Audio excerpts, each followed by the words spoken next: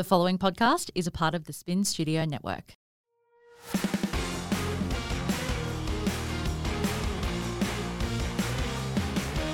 You know, I kind of have dedicated a lot of my 20s to figuring this stuff out, and it's really been healing for me. I do think that, you know, my mother and father had their own trauma. It just never got resolved. They never sought help.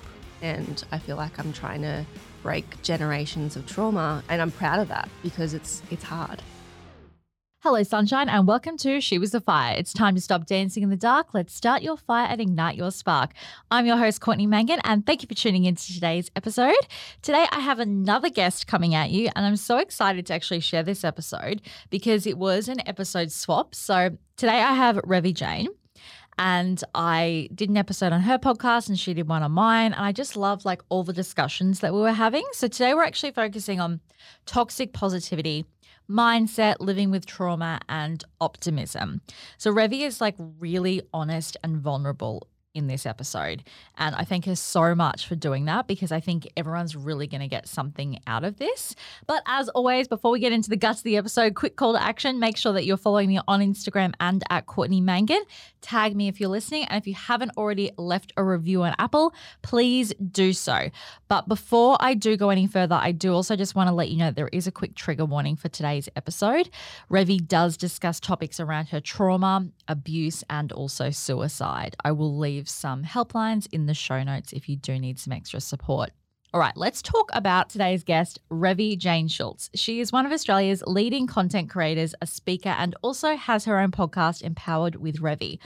Why I'm so drawn to Revi is how courageous she is with sharing her personal and professional life with her online community. And that's something that I'm really drawn to because that's what I feel is like a priority when I'm online as well.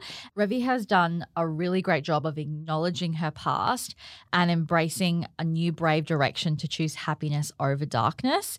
And she's such an inspiration as she was able to rediscover her worth and find her purpose. And I feel like although we have very different stories, I have had a similar kind of thing where it's like what has happened to me and my trauma has helped shape my purpose as well. And so the reason I wanted Revi on today was because she was actually the person that introduced me to the term toxic positivity and that whole discussion around toxic positivity versus optimism. And so I really wanted to share that today because it was really eye-opening to me when I heard this term. And even my producer, Adam, who sits in here on the episodes, he also said that when he heard it, it was quite eye-opening for him too. And I think it's a really great episode for everyone because some of us can be toxically positive to ourselves, to other people, and it's really hard to recognize sometimes. And so it's really important. So I think that you will get a lot out of today's episode. And I will also let you know, as I said, that today is an episode swap. So I did an episode over on Revi's podcast, Empowered with Revi, which you can also go check out on your favorite podcasting app. And I talk about pretty much from start to finish my cancer journey in what I think is probably my favorite episode that I've ever done in telling my story. Sometimes it's really hard to, I guess, open up about everything because I can be in different emotional states. It really depends on, you know, what the interviewer is asking me, my relationship with the interviewer. And a lot of times I've done podcast interviews where I haven't had a close relationship with the host, whereas obviously I know Revi really well. I'm the producer of her podcast. I sit in on all of her episodes where she's so vulnerable and open. So I feel quite connected to her on that. And so I think it just made for a really safe environment that made me say some things that I guess I haven't really talked about openly on my podcast or anybody else's podcast before. So I encourage you to go listen to that. Anyway, without further ado, let's bring in Revi. Hello. You look like you're nervous. What's happening? I am nervous. You have your own podcast. Why are you nervous? You know me. Always nervous. All right. So firstly, we kick off with my fire starter. This is a song that gets you motivated. What is yours today, Revi? It is by New Radicals. It's a bit of a throwback. Oh, I love a throwback. This? It's called Get What You Give.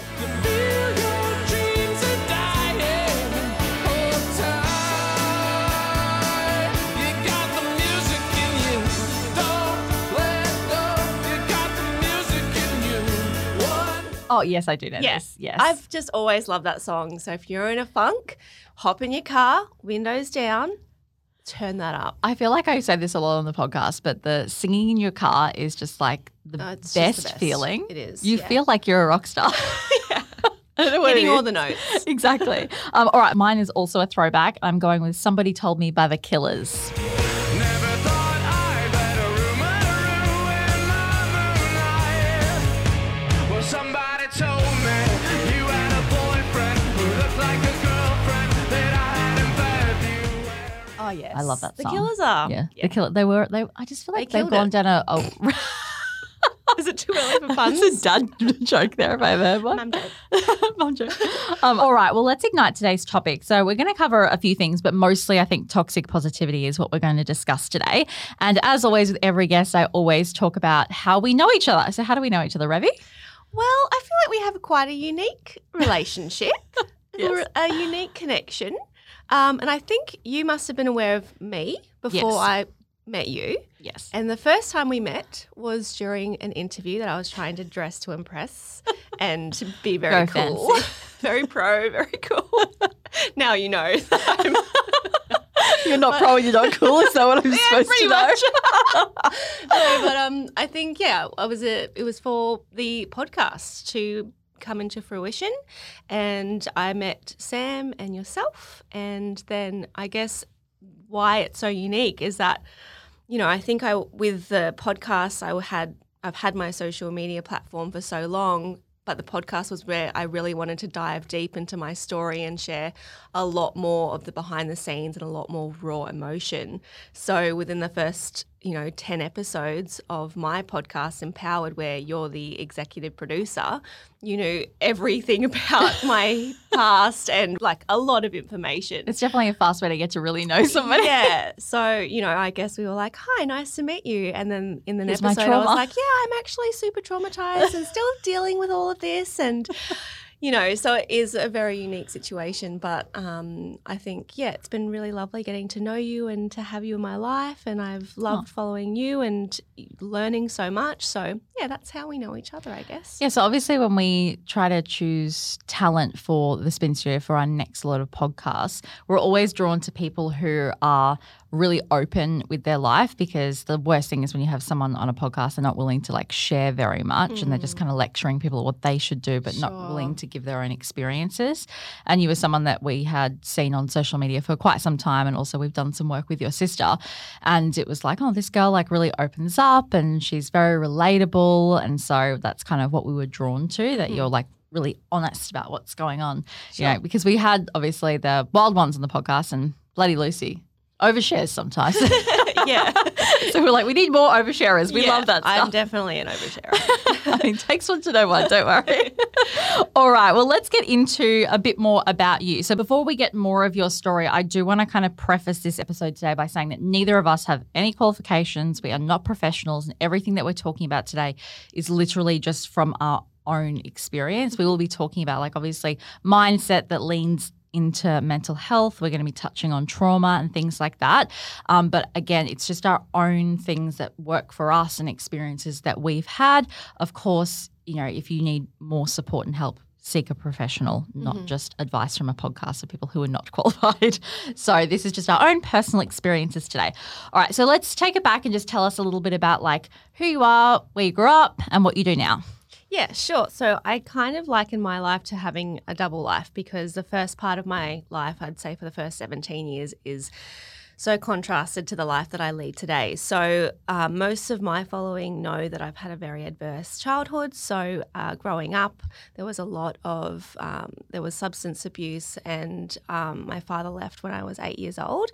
And then later on, I was just living with my mum, and she started to show up less and less. And before I was 13, in year 8, she left home. And so it started off with just like weekly not being at home, and then it really transformed into her just kind of occasionally checking in. And this was a really difficult time.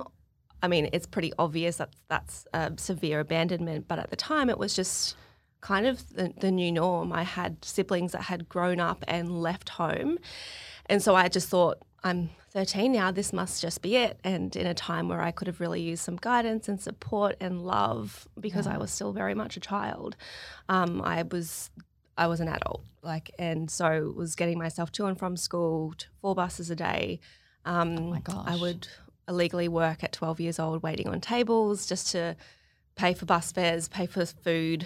I fed my pets every night, and just basically was thrown into the deep end of adulthood. But not only the logistics of how difficult that was as a 13-year-old and managing myself and showing up to school and trying to navigate life, but I was left with so much unworthiness and so much abandonment and trauma. Which already probably started from your dad leaving at a young age, and then it just continued on. Yeah, and the narrative in my mind was that I'm unlovable, and that's why I've been left alone, and this is what I deserve. Because even when they were home, there was a lot of abuse going on. There was sexual, emotional, physical, verbal, every type of abuse. And looking back on it now, I can understand that there was a lot of unresolved trauma from both of my parents, and they were very living in their own kind of hell in their minds, and they weren't able to parent anymore. And unfortunately, I was at the brunt of that. So it was an adverse childhood, to say the least. And then I got myself, the mission I had in my mind, particularly after a really large life event where I just decided that I didn't want to really exist anymore. At 13, I had to go to rehab and really, reassess what I was doing with my life, and that I did want to be here. At 13, how does a 13-year-old even have that, I think you revelation that you're like, what do I want to do with my life? Yeah. How do you? I think I hit rock bottom, and when you hit rock bottom, you need to reassess and you need to reevaluate where you're going, because there's only one way from there, and that's I guess I got this mindset that I just needed to finish school. I was like, you just have to finish school. You can do this. You can show up to school, you can get your senior certificate, and then you will almost be an adult, an actual adult, and you'll have a license. And I just fixated on that. And so I just kept on showing up, and I used a lot of sport as motivation to get me there, because I really had a huge love for sports and English, and I read heaps of books and just got myself there. And I don't know. I don't know what it was, but I never really dived into drugs before I was 18 or anything like that, which I'm really grateful for, because I could have just totally gone off the rails, having no sort of parental guidance. Rules in your life. Yeah. Wow. And I would assume, obviously you said you had siblings as well, and they had left the home because they were obviously older. That felt like continuous more abandonment, even though that's not what they were doing. That's exactly right. It felt like more people constantly leaving your life. Yeah. It fit the narrative that I'd started telling myself, unfortunately. And, they had all of their own trauma to deal with. As I said, even when our parents were home, there was a lot of substance abuse, and there was a lot of abuse on us. So we all had left with so much baggage and so much trauma to resolve. So in a way, that was like each person just started escaping. And my closest sibling is 6 years older than me, so I've always kind of pictured it like I've got 3 older siblings, but they were all like a family unit of 5. And then as my mother told me, I was a mistake at the end, the surprise. 6 years later. So it really was like they'd done their job, and they were like, okay, well, we get to sign off now. And I'm like, no, hang on, wait, you actually don't. I'm still here. Yeah. So, I felt like a forgotten dog. That's what I felt like. Wow. Oh my gosh. And you spoke about this yesterday when you were recording your own podcast, that sort of experience, that ongoing trauma that it's obviously not one made event, it was continuously ongoing, is referred to as CPSD. Is that right? CPTSD, Sorry, yeah. Yes. And so that's what I guess normal PTSD is when it's an isolated event. Is that right? And then adding the C in front, is that Yeah. What's the C stand for? The C stands for complex. So post-traumatic stress disorder was what I was originally diagnosed with, as well as anxiety. But then looking into it more and working with my therapist more, we realised it was complex because the situations I was talking about weren't the kind of 2 major life events that happened to me when I was a teenager, but more so the ongoing abuse that I endured and the abandonment, I guess, the neglect of those years from 13 through to 17. Although no one was there with me, the neglect is emotional abuse because I'm not being nurtured and I needed to be nurtured. So that neglect is the abuse that caused the CPTSD. Wow. And that's a relatively new term. Is that Yeah, right? I think it's been coined in the last few years due to the specialists and researchers in psychologists, researchers in trauma. And I'm so grateful for the term because I ticked all the boxes for PTSD. I understood that I had that, but I felt like there was something else. Like I was like, there's got to be something else that I'm. And when CPTSD came out, I just understood on a whole new level that I had these stress responses and high cortisol levels and was so easily triggered. And once I was able to understand that I had CPTSD, I was able to seek further therapy techniques. So I've done EMDR therapy, which has been really, really helpful. And what does that involve? It's really complex, actually. It's like, say you have all of these different types of filing cabinets. You have short-term memory, you have long-term memory, and then the trauma files is like the memory that just keeps repeating, and that's why we see patterns when people have been traumatized. That's why they continue on the cycle of abusing people or seeking people that abuse them and see that as love. So it's like this like short circuit of like living, and they get stuck there, and that's what trauma is. You're just reliving the past, reliving, and you create that environment almost again for yourself, which is so sad, right? Like you've just come from that. Why would you create that again? Yeah. But if you understood that as love, then that's what you're going to seek. Okay, I see. So EMDR therapy was actually founded, I don't want to quote it, but I'm pretty sure from my understanding, it was created by a woman who was going for a walk one day, and she was thinking about the trauma that she had gone through. And on the pathway, she was looking from side to side, and she had this rapid eye movement, and she kind of went into like the REM of like a meditation through the movement of her eyes. And she essentially refiled that trauma from the trauma file, the one where you repeat and you continue the pattern, to the long-term memory. So she didn't forget it, but it was now not a traumatizing, triggering memory. And that's what I have done a lot of, and it has really helped because I had certain parts of my childhood that I just the trauma causes you, the post-traumatic stress causes you to relive that moment as if it's happening right now when you were triggered, regardless of whether you're in a safe environment, whether you're with your family in your home with this dream life that you've created, which was, in my experience, what I was going through. Like I had everything that I thought I could never have, and yet I felt so little. I felt like the little girl that had been left, and that's fucked up. Wow.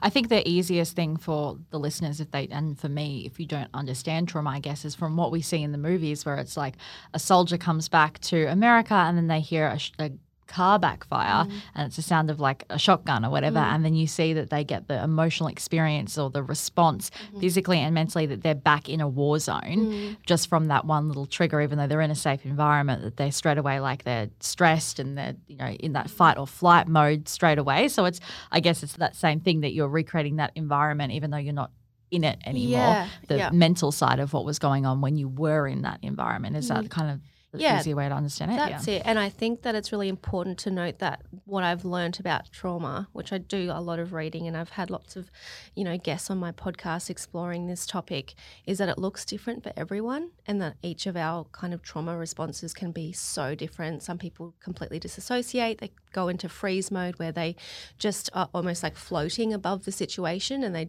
it's like you're numb. You're like, I'm stepping out of this situation and you're just not there anymore. And then there's obviously flight where you just run away from the situation. There's the fawn response, which is making sure everyone in the room is happy so that you avoid being hurt and you kind of self-sacrifice over and over again, which is what I tend to do most of the time. And there's fight, which is to, project and to get aggressive. But yeah, the EMDR therapy stands for eye movement desensitization and reprocessing. So it's like the reprocessing of a memory.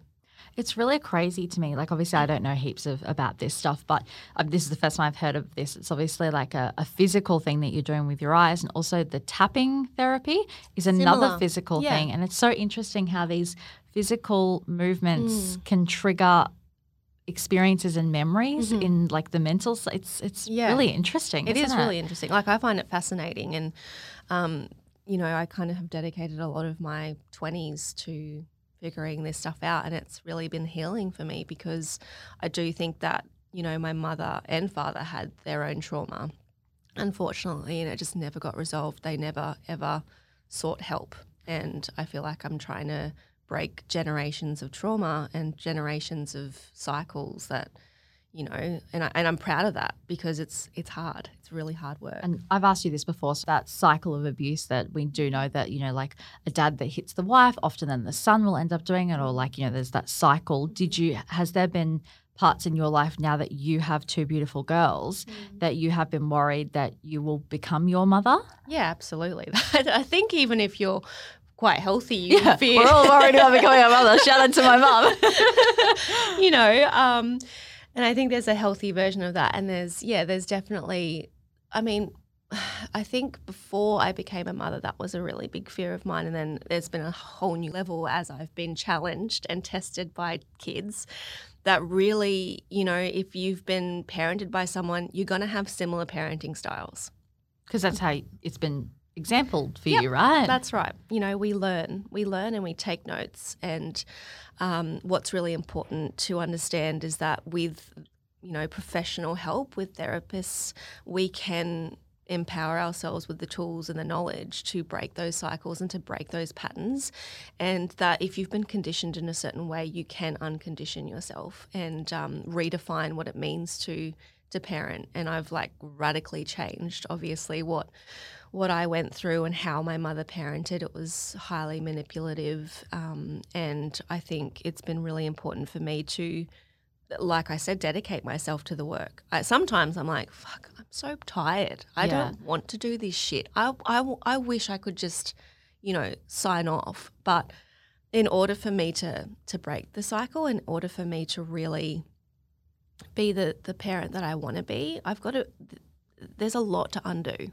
There's a lot to undo. And unfortunately, when you're a child and it was such a prolonged amount of time, like if you put it into perspective, I'm 30 now, 17 years. It was 17 years that I was in that situation. More than half of your life. Exactly. So the work is necessary. And although I resent it sometimes, I'm also really grateful for the resources and the information that's out there.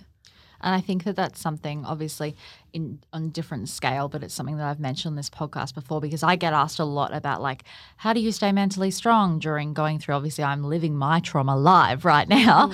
And it's my answer is always, like, you can't just expect to be mentally strong. You have to show up and put the work in every single day. And, you know, last year I did so much work on my mental health. I was reading books, listening to podcasts, doing workshops, all these different things. And I was like, I just want to read a trashy novel and not worry about this. But it's like, no, I have to put the work in and read all of these like self-improvement books to get me to this point, because you can't just expect change when all these things are happening to you. You have to be proactive with your mental health. Absolutely. And it's a sacrifice. Yeah. It's a sacrifice of your free time. And a lot of people choose not to do the work, and that's sad. And I think unfortunately, if you put it off, it only is going to get worse. It doesn't go away. Yeah, it's suppression, and it's just going to come out in uglier ways, in a projectile way. Exactly. All right. Well, so basically today's episode is because of this exact trauma that you've experienced.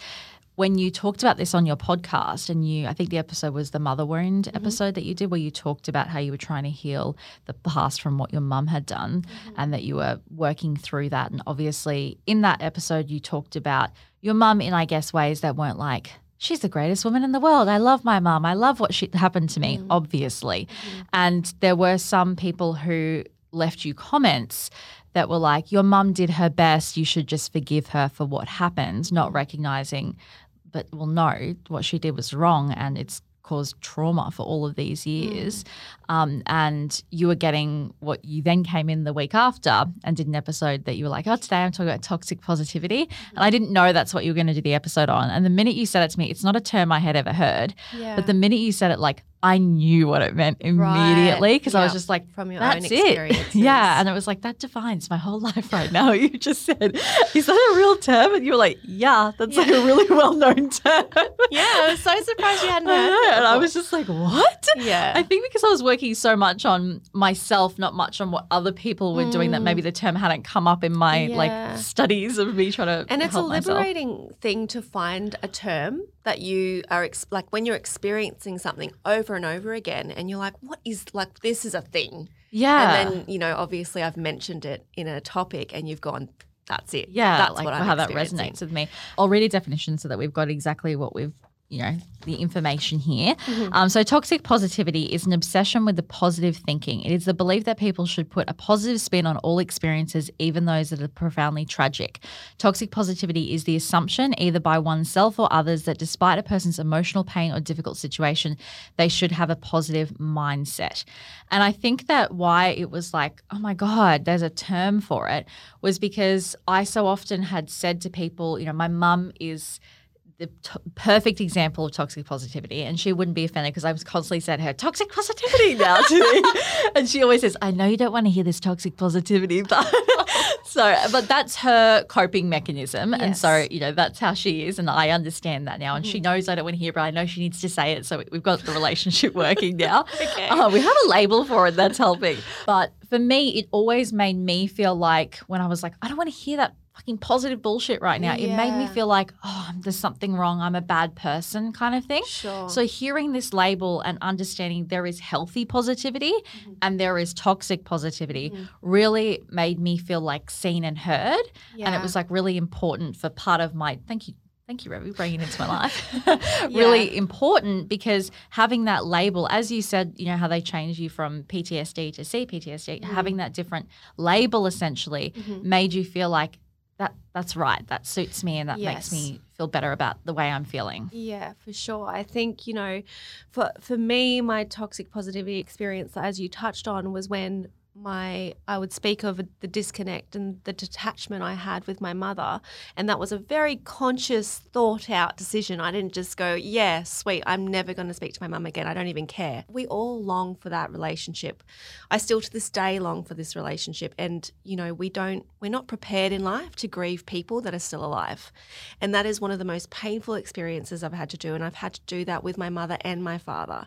They still exist in the world. They're still alive. And I think that raises a lot of people to jump on in and give me that little bit of advice, which is they're not around forever. You know, she loved you. She did her best. But I've always kind of likened that sentence to if you knew that I was in a domestic violence relationship, which I was, it was a form of DV, and that was an ex-partner of mine, would you recommend I go back to that household just because he tried his best and loved me? Absolutely not. And this, I think both of our situations are quite unique. I think both of our situations, 9 times out of 10, these people are actually coming from lovely places. They're coming Always. from like a positive place, an intention that's pure.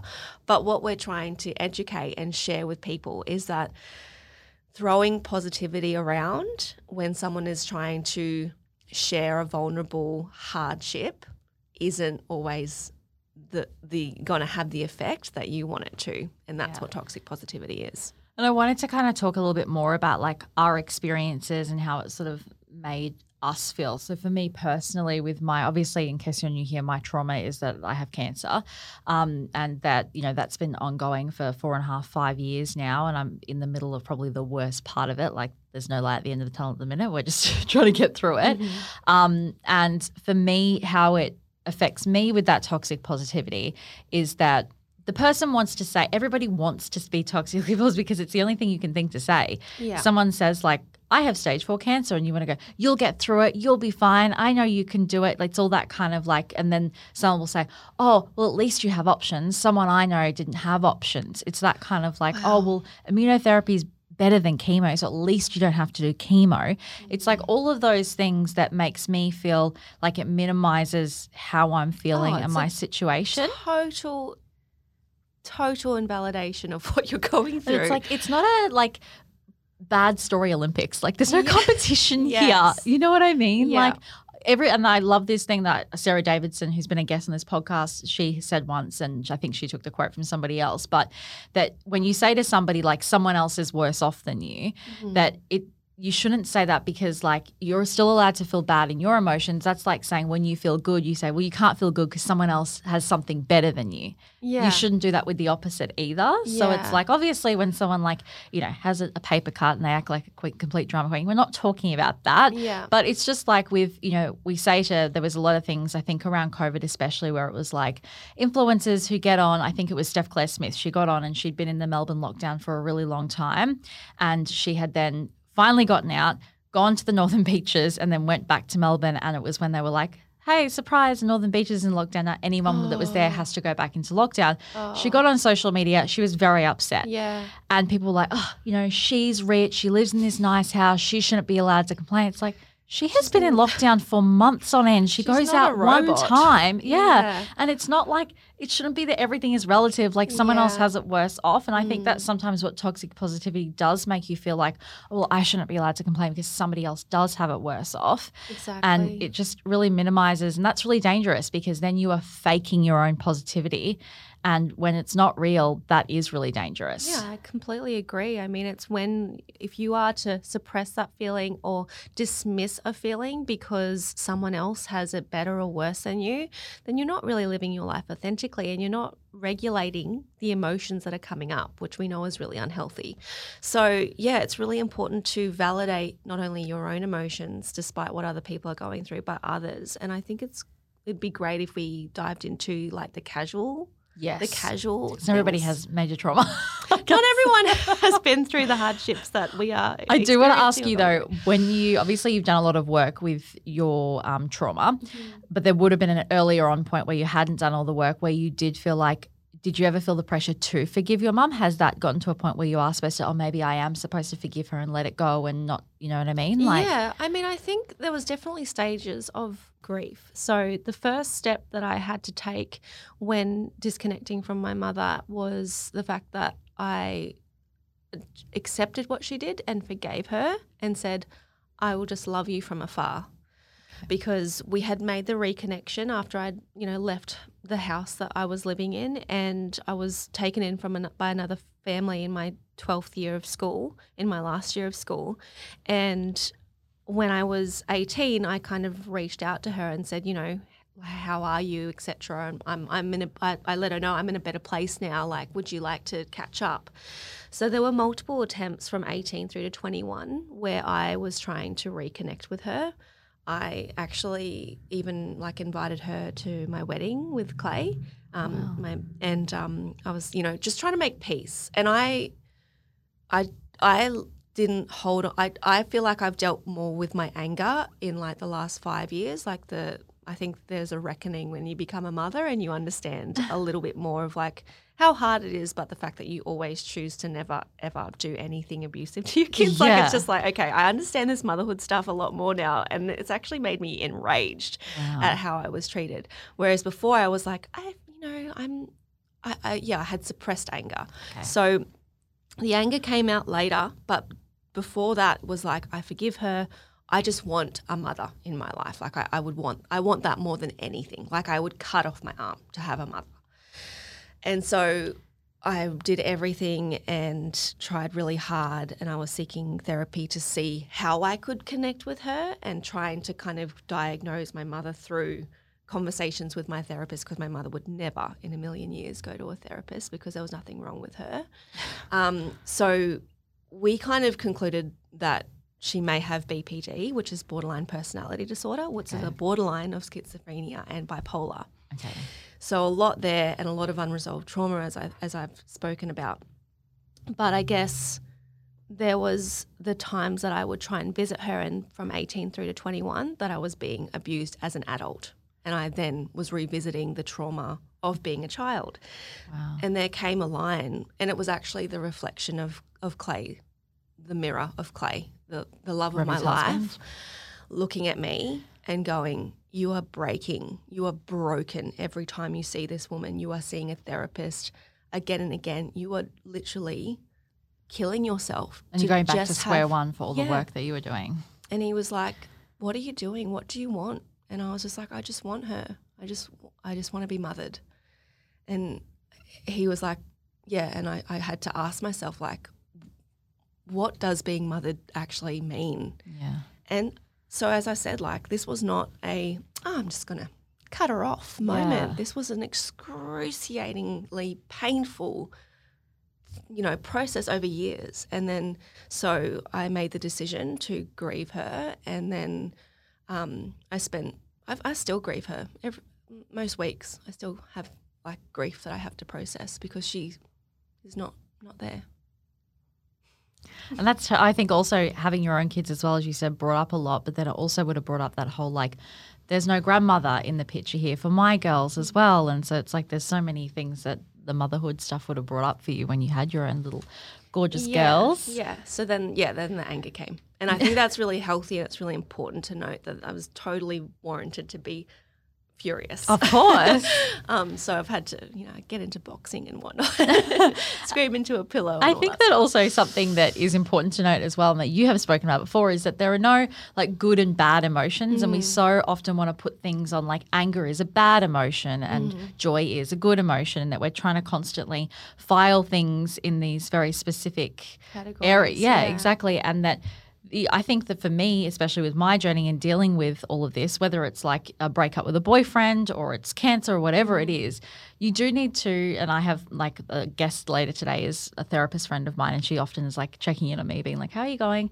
And my whole policy is that like you have to feel it, process it, and then you can move past it and let it go in whatever form that looks like. But you have to feel the emotions first, and that's an important step. Yeah. Yeah, I think it's really important to acknowledge that some feelings are uncomfortable, and if we don't acknowledge them, they are just going to come out, with you projecting it to probably the wrong person. And that's why toxic positivity is so dangerous, because it means that you're missing that stage of feeling the emotion because you're pretending that everything's fine and you don't feel that. So let's talk more about that, as you said, the like commonplace toxic positivity things. And just on that, before you get into that, how you were talking about how dangerous toxic positivity is, if someone's sharing something with you, they're being vulnerable. They've actually worked up the courage to share that with you, and then you are just killing it. You're literally cutting that bridge down and going, no, don't talk about that because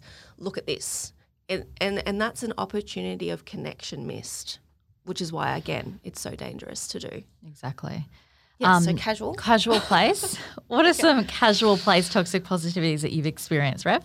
I think the first one I'm going to mention, and the one that I think I've done so many times, and I want to preface as well that I still say and do things that could be labelled as toxic positivity. I think that we all do. Yeah, like it's something that I'm trying to be better at, but I think, and I have been practicing it, but I still catch myself. And so the first thing I want to say is when, I think because everyone could relate to this, when you get home from work and your roommate's there, or, you're speaking to a mate on the phone and you're like, I've had such a shit day. Like I've had it.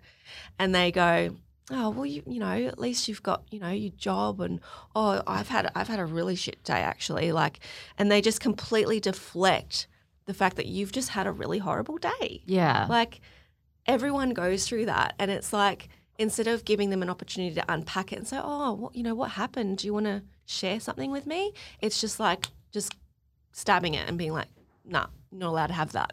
Yeah, exactly. The one that I experience a lot is from mothers, where it's like I'll be like, oh my God, I'm so tired, I'm bloody wrecked. Oh. And you don't know what tiredness is until you've had a child. Yes. I've been on both sides of that. I also haven't slept, but apparently it's just not the same. Like, and I get that it would be a little bit different, but it's also like other people can still be tired without having had children. 100%. And it's all conditioning. Like, when you become a mother, it's like you have to go through sleepless nights, and then you are tired, but if you have not gone through that, then your threshold is so different. Yeah, exactly. Another thing I think is that when like a guy's ghosting them, or she breaks up with a boyfriend she's just been dating recently, and it's like, oh, well, it was probably best because he was a loser anyway, or like, that kind of like, he doesn't deserve you, that kind of like really like minimizing. It's like, oh, don't even worry, he wasn't even worth it. Yeah. I think like the common toxic positivity is like, you can get through this, you'll get through it.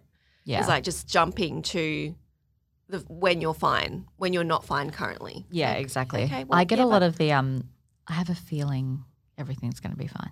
Oh, It's like, oh, that's nice. can I tell my cancer that this random person on the internet thinks they have a feeling? Oh my God, yeah, no. I think an important thing to note as well is that, well, going back to your one about being tired and coming from mothers, it's actually really common amongst mums, like that we kind of compare our stories. And I think social media has really created that environment where it's made it, Mum shaming. yeah.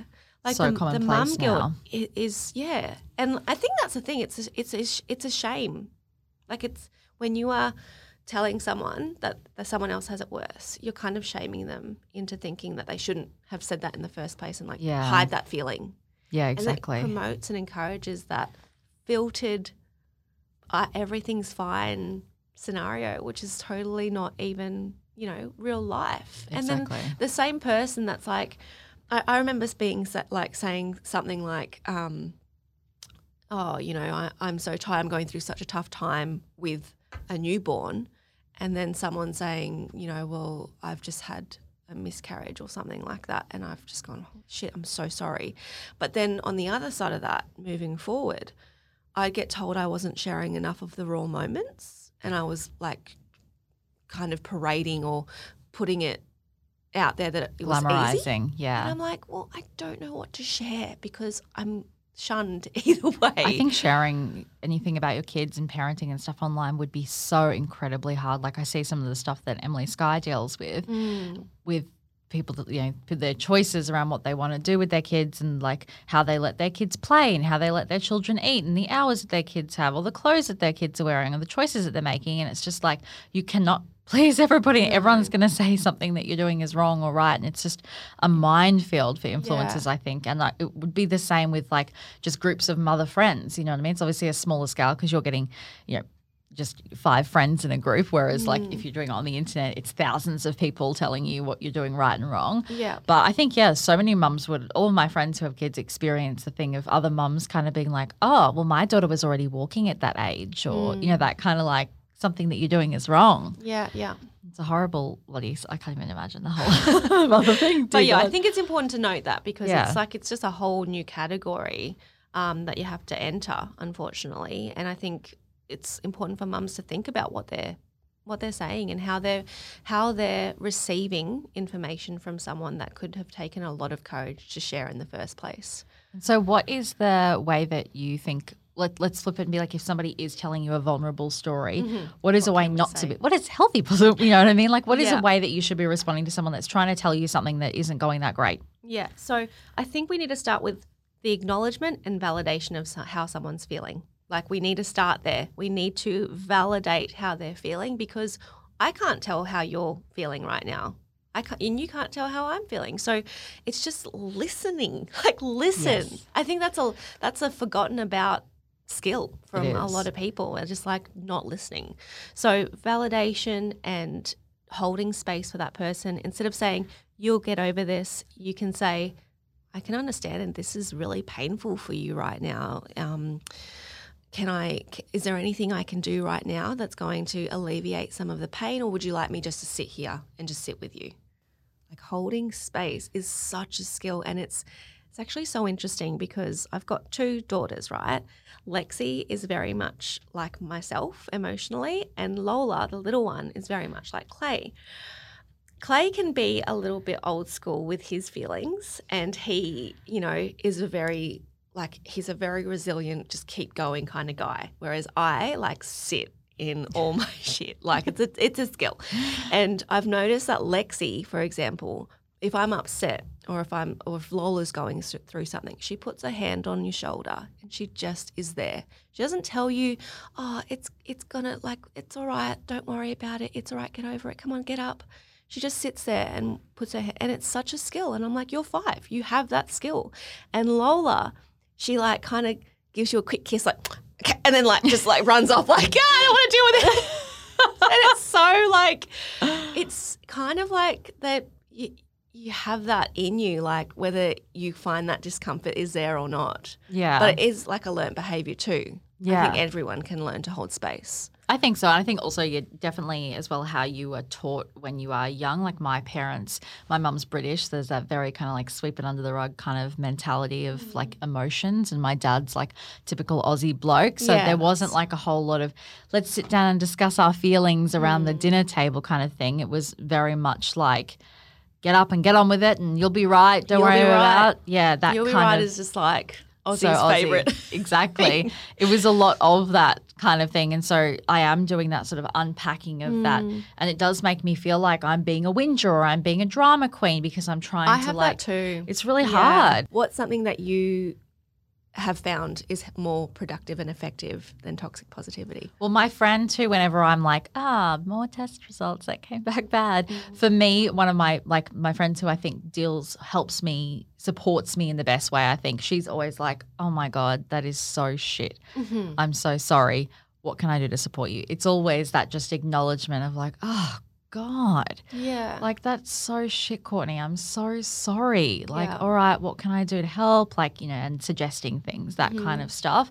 It's just like that acknowledgement of rather when, you know, for example, when I found out that I had to go through fertility treatment before I started my cancer treatment last year in order to, because I thought that the treatment could damage my fertility. Sure.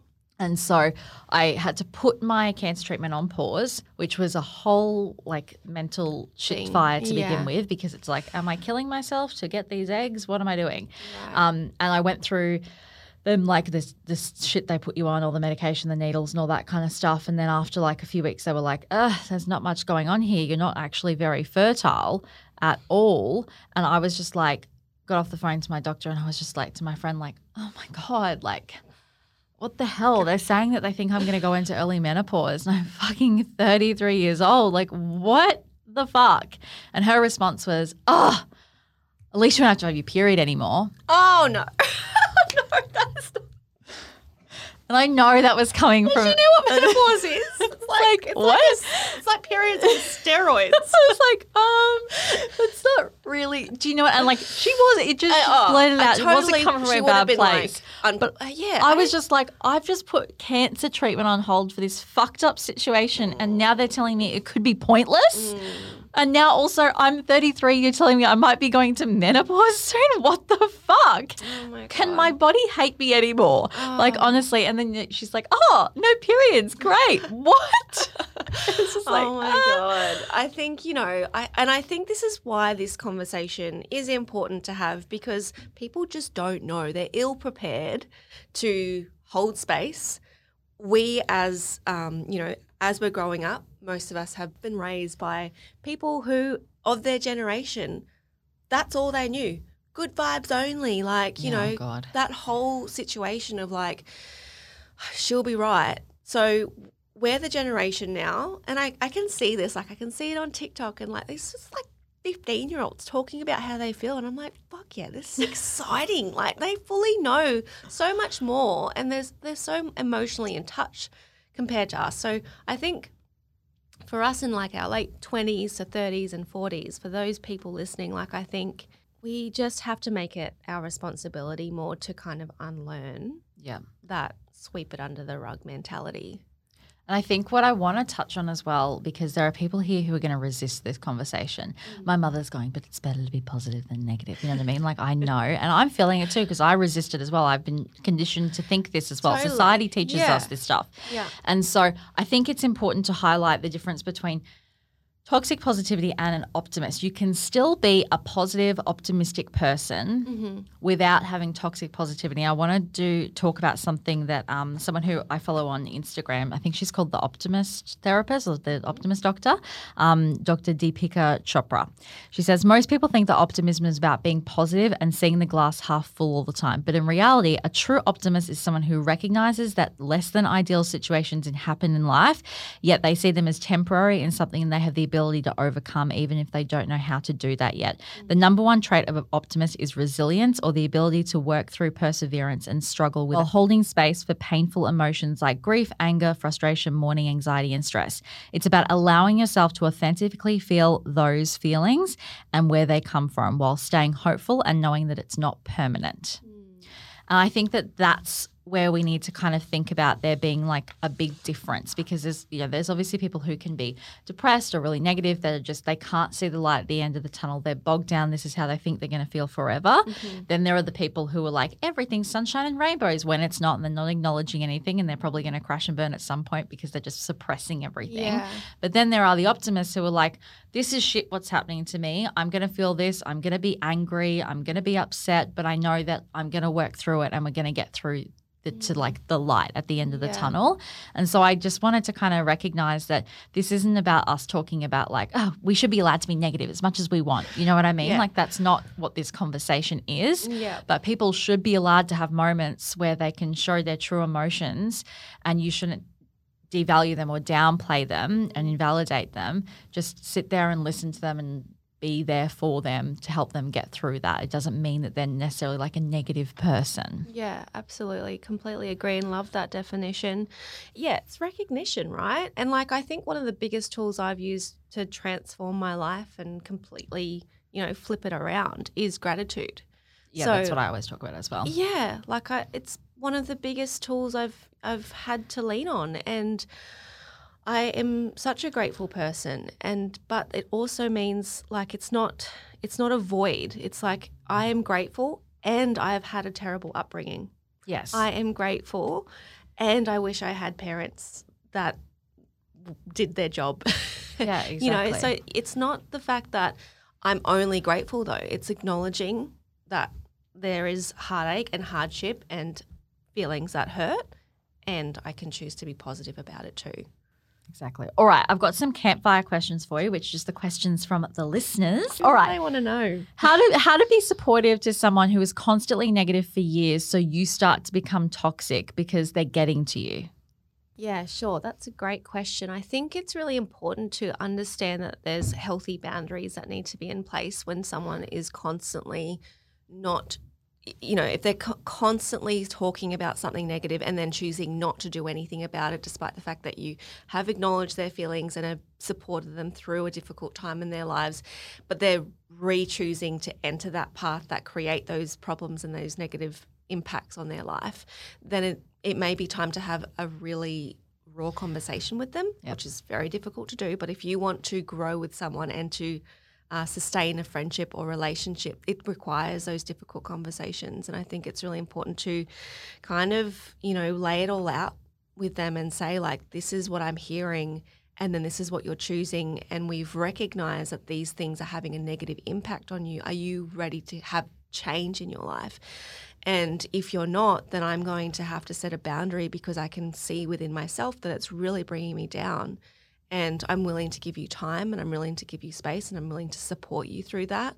But if you're not willing to make those changes, then I might not be able to be as present and as involved in this relationship as I have been I literally before. had that exact conversation with one of my friends last year. Yeah. She had been going through a relationship that she was unhappy in for some time, and I had been there for her for years, hearing about it and being, you want to be the friend who doesn't say anything bad in case they can stay together, and you know what I mean, like all that stuff. And then it was like, okay, now I need to make sure that she knows that she, like, I can help her through it if she does want to make this decision. Then years later, it's like, now I want to give her a little bit of a push, a little bit more, like, what do we need to do to help you make this happen? Or, you know what I mean? Like, and then it got to the point where I'm dealing with my own cancer stuff that I had to say to her, like, I know that you need support in this, but I've been here for a lot and you're not making any changes, and I'm sorry, but I have to put the boundary up because it's starting to impact me now. Yes. And so it's these conversations are fucking shit. They're really but shit. you have to do them for your long-term mental health. And in the end, she ended up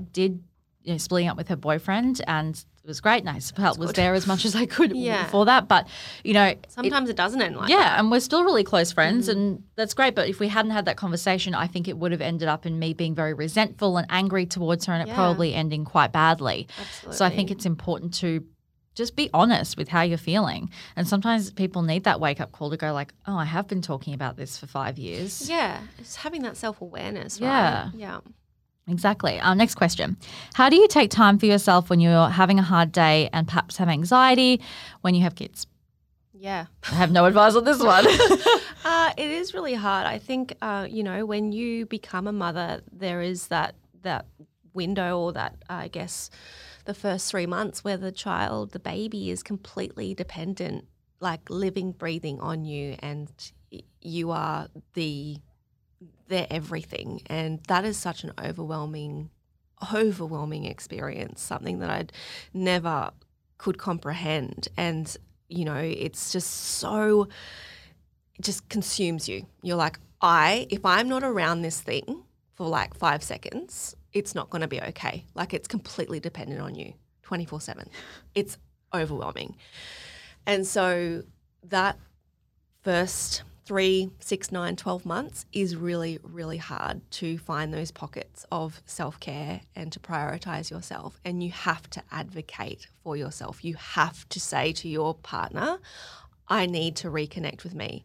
And in that time, when they are newborns and little babies, those pockets of time are so little. It's like a shower by yourself. It's a drive to the shops by yourself. It's a date with a friend by yourself. It's coffee by yourself. Like, do you become like super grateful for those little things as well? Like you were saying earlier, driving in the car with the music on. Like there was 4 years where all I heard was the Wiggles or Peppa Pig, and I was just like, fuck, like I just want to listen to Beyonce and just like be a single lady. Yes. Put a ring on it, and I remember those moments where they weren't in the car again for the first time, and I was like, yes, like this is who I am. I remember me. I'm fun. I was actually fun once. And, it's just those little pockets start to grow, and then it's like learning to ride a bike again. You're like, oh, yeah, I remember, just indulging on a weekend and getting a massage, and it becomes more and more doable. And as someone who struggles with their self-worth and prioritizing themselves, I can say that it is something that I'm continually working on, but it does get easier, and it feels good. It feels good to like your own company. It feels good to take care of yourself. I got a lot of questions about how to, at the time people were asking like, how do you stay positive? But I'd like to reframe it and say, how do we stay optimists? Mm-hmm. And how do you do that? How do you work on keeping your mindset strong? Yeah, so like I touched on before, gratitude is a huge one, but also, like we've said throughout this whole, it's been a very common theme throughout this whole episode, is the validation of how I am feeling. So I think that I kind of changed my mindset through some of the people I've interviewed on the podcast, like child therapists and psychologists. But instead of thinking like, how do I stay happy? How do I stay positive? How do I stay something? It's how do I regulate? So it's about riding the wave. It's about knowing that no certain emotion is permanent. It's that it's going to come and it's going to go. So while, that's really great for a negative emotion such as, like quote in quotes, negative emotion such as sadness, grief, that it's only, it's not permanent, so it's going to come and it's going to go. That's the same for joy and happiness. So we need to hop on that ride and embrace it while it's there, because it is only temporary. And I'm getting more used to the fact that life isn't about looking only forward to the happy moments. It's like it's a human experience, and each one is a privilege. And the fact that I have the environment within my home to feel each emotion is a gift that I've created for our family. It's like, I need to cry. I need to go upstairs and fucking let this out. And like, yes, it's uncomfortable, but it's also really cathartic and therapeutic.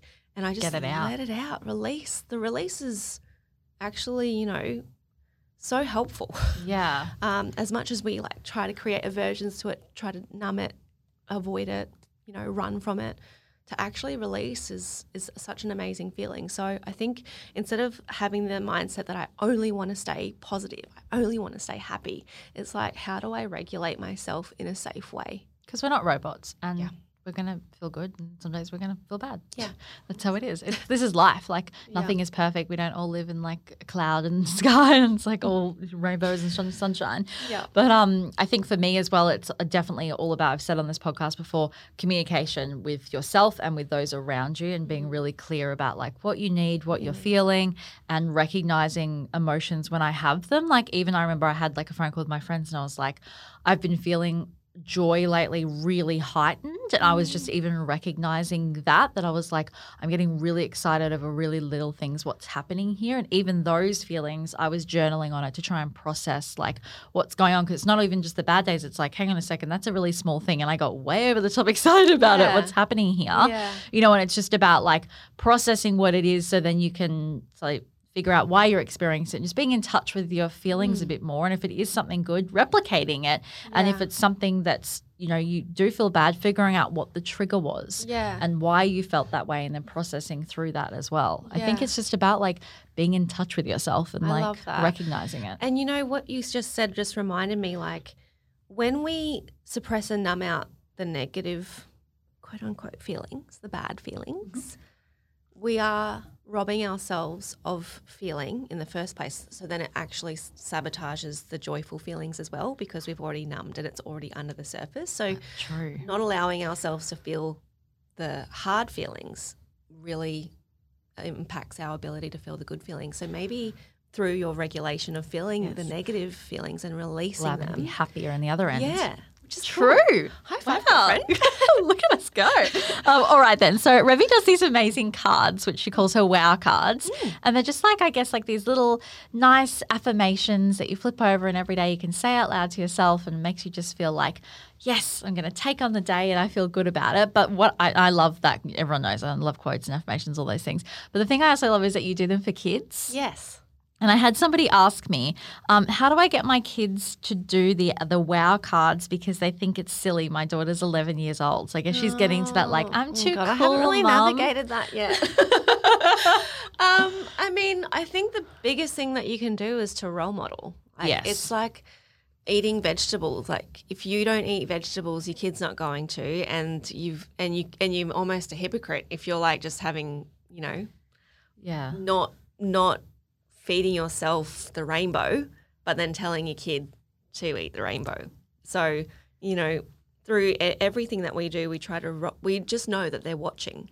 And so I think encouraging yourself to get involved and make it a not like a her project, but an us project. Like it's like, involving them in the growth and understanding why. And I guess like at the end of the day, I probably wouldn't push it. You know, if she might come to a place where she really feels like she is seeking that guidance and that extra pat on the back and that bit of self-love, and that's an opportunity. And then if she doesn't need it, then she doesn't really want to. I think even though, like, because obviously with these cards, the idea is that you say them out loud because it's like an affirmation out loud. But I think even just if she's just reading it, having her read it, that's going to have an impact too. Because even as an adult, sometimes you feel silly yourself being like, oh my God, I'm just saying these things, you know. And so a kid, of course, is also going to feel that way. So I think that it's just about, you know, maybe even showing her Revy's page and see how Revy's cool and she does it, you know what I mean? Like it's like, you know, about that. But, you know, like it's that whole vibe of like lots of people are doing this and it's like, you know, it's a cool thing to do.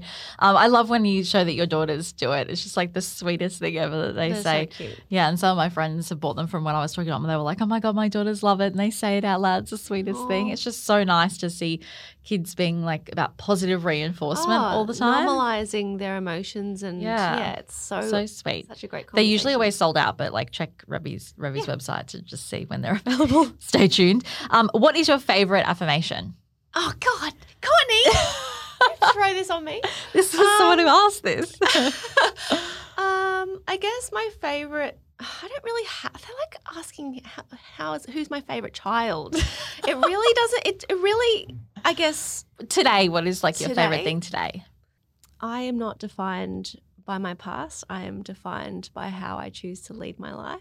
That's lovely. I love that. That do? Yes, that will suffice. do. All right. So we're going to just finish with a couple of my segments. And the segment I always end the main topic on is what is the one takeaway? We've talked about a lot of things here today. What is the one takeaway you want a listener to go away with if all they do is leave with one thing?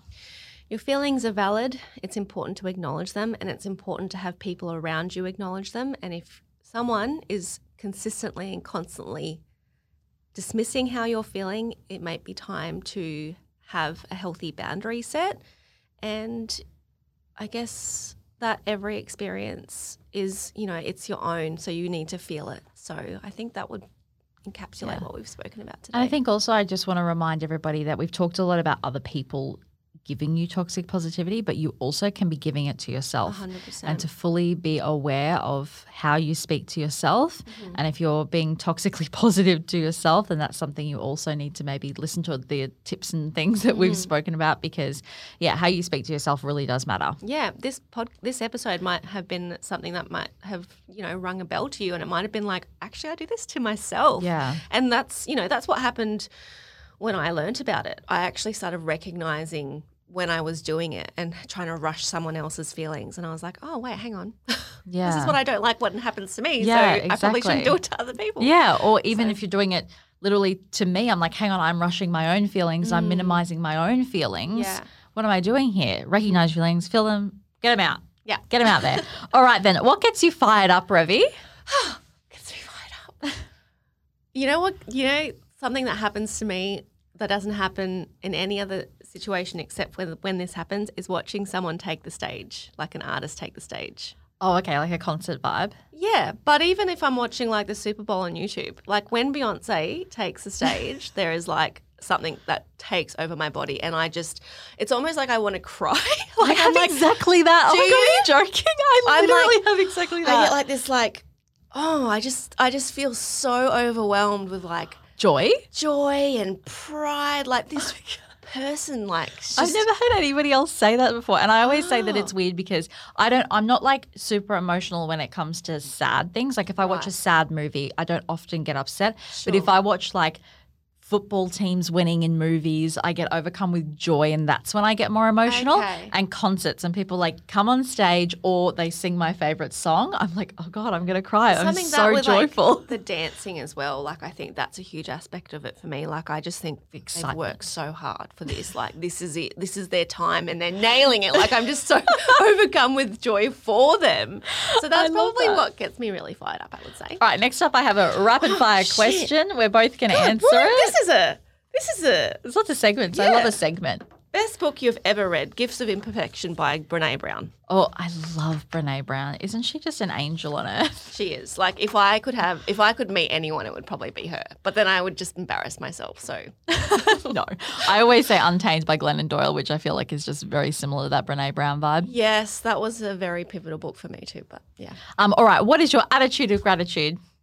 My family, my best friend who's my husband, and my two little munchkins. Oh, I love that. All right, we're going to finish with the thought of the week. And today's quote comes from Kelly Brook. A fake smile may fool the crowd, but it never eases the pain. All right, well, thank you so much for dropping by today, Revy. I really appreciate you coming on. Thank you for having me, Courtney. Loved it. Bye. Bye. All right, well, that's all we have for today. If you loved this episode and want to hear more from Revy, you can follow her on Instagram at RevyJane, or you can check out her podcast, Empowered with Revy, on your favorite podcasting app. Thank you so much for listening to this week's episode. I'll be back next week with a new app, but in the meantime, make sure you remember to protect the skin you're in. Follow me on Instagram at Courtney Mangan and at She Was The Fire. Subscribe and share. Bye.